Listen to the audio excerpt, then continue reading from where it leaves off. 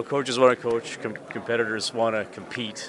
Have you missed that the last couple of years? Yeah, absolutely. I think that being out of the game gives you a great deal of respect, and you're very grateful for the opportunity when it comes along again. It's obviously the top league in the world, and there's only so many positions, and I think the view from time away really gives you it humbles you, actually. It gives you an opportunity to look at games in a different manner. You're not scouting them to try and be prepared to beat them. You're learning and watching and seeing the changes in the game, and reaching out to my friends in the game and staying in contact with them was a different way of watching it, but it's an exciting time to get back to work. Working with defensemen, obviously you got to defend and take care of your own end, but I mean, Tip even mentioned when he was hired, you got to attack with 4 or even 5 guys sometimes. So how does that maybe change you working with a D-corps nowadays? Yeah, I think that the game has evolved to the point where it is a 5-man attack, and I think that when you talk at this time of year, that's a real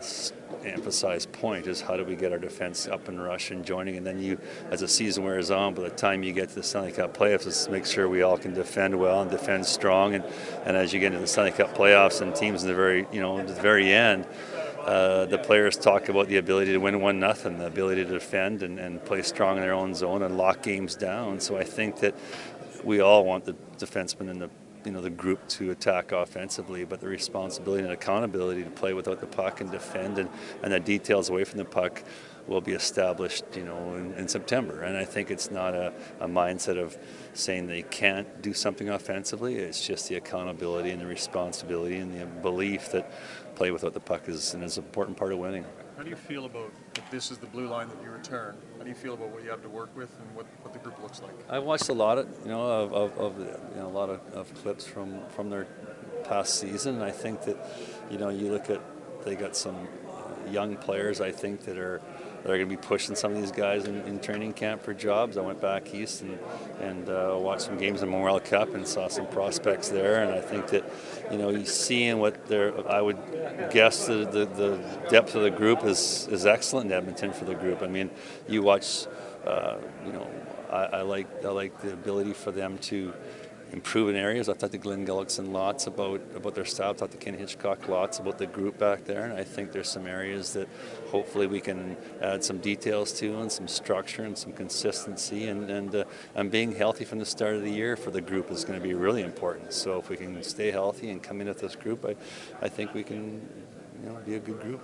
You talked about all the young players that they have here. As a coach, is that kind of, there's like unmolded clay almost, that when you want to get your hands on a player? Yeah, I think that you have to make sure that the veteran players, responsible players, your important players that are there now are really dialed into creating the identity you want to play with, and I think that the young kids have to come in and take their jobs. So if you can create the identity with your existing group that this is how we're going to play, this is how we're going to defend, this is how we're going to create offense, that when you get that group up and running, connecting with your forwards and with your goaltender, that's got to be the foundation to your game. And if the kids can come in and push, and you check, obviously Ken Holland's history is to make sure the kids are overripe when they come up, and I think that you have to create that luxury by making sure the players are in the game, in the league now, that can carry that. So it's again, I think they're well poised with the depth they have with the young defensemen. The Oilers' penalty kill over the last 2 years has been poor. I don't think it's any other way to put it. So how do you improve that? I mean, is it just personnel, or as a coach, how can you really impact that, build some results and some confidence? Yeah, I think it is confidence. I think it's it's heard 100 times, but your goaltender is an important part of your penalty kill. I think there's some structure that's important to get in place and build confidence. And I think that when it starts off not well, you have to try to reestablish the confidence in the players, the details, the consistency, and I think that going forward now, when you get into training camp and get to know where the confidence level is in it, you have to build on that and then try to identify some details that hopefully we can kill with a little more pressure and be a little more aggressive and improve it from there. Jim, for you personally, things almost seem to come full circle for your first-round pick of the Oilers in '82. Just maybe talk about the journey and how it's all come full circle. Yeah, it is kind of neat, actually. You know, you think back to '82, it seems like, well, it was forever ago. But you know, they were in the business of winning Stanley Cups, and they had good teams. And, you know, I wasn't able to crack the lineup, and I wasn't good enough to play at this level.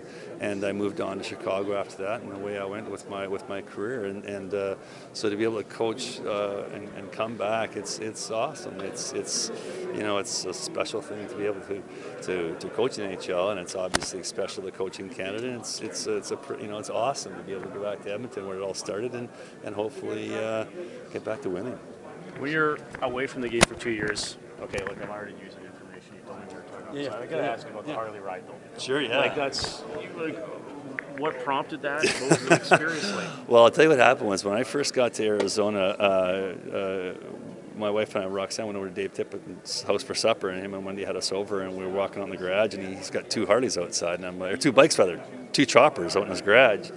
I'm like, what's the story on these? He goes, well, I built one during each lockout type of thing. So I'm like, oh, okay. So Arizona, you see bikes all over the place, good thing to do. So I kept thinking to myself and talking about one day I should buy a bike. So then it was November of last year, and there wasn't much going on. I had a friend, John Rowe, come down from British Columbia, and he was in for the week on his bike to go riding. So he says, let's go look at some bikes. We went and looked at one, and I bought it. And after I bought it, I said, could someone drive it home because I don't have my license? And so I went and got my biking license, and I practiced for a couple of weeks, and I took my wife for a ride one afternoon, and she loved it. So we put about 10,000 miles on the stupid thing, driving all over Arizona. So it's awesome because you got to pay attention to what you're doing because no one else is paying attention to you. So just to get out and the freedom to ride and to forget a lot of stuff is very therapeutic. And I'll have one for the rest of my life.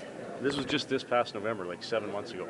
Or do you mean a year and a half? A year and a half, yeah, but still, yeah, that's pretty amazing. Yeah, yeah. And actually, I didn't ride it for the first block of the year because it was cold down in Arizona. I mean, I know it sounds crazy talking to someone from Edmonton, but it was a little chilly down. So I put about 10,000 miles on it in the last, like I say, I probably rode for, that would be in about a 6-month riding window of time. Yeah, but it was awesome, and I'm not sure I'll bring it to Edmonton, but it'll probably stay in Arizona. Canada may be known for its landscapes and friendly people, but beneath the surface lies a darker side of crime, history, and the paranormal. Since 2017, the award-winning Dark Poutine podcast has explored the shadowy corners of the Great White North and beyond, delivering chilling tales from a uniquely Canadian perspective. Hosted by Mike Brown and Matthew Stockton with over 300 episodes and fresh releases every Monday, Dark Poutine is your weekly ticket to the creepier side of Canada. Listen to Dark Poutine on Apple, Spotify, Amazon Music, or wherever you get your podcasts.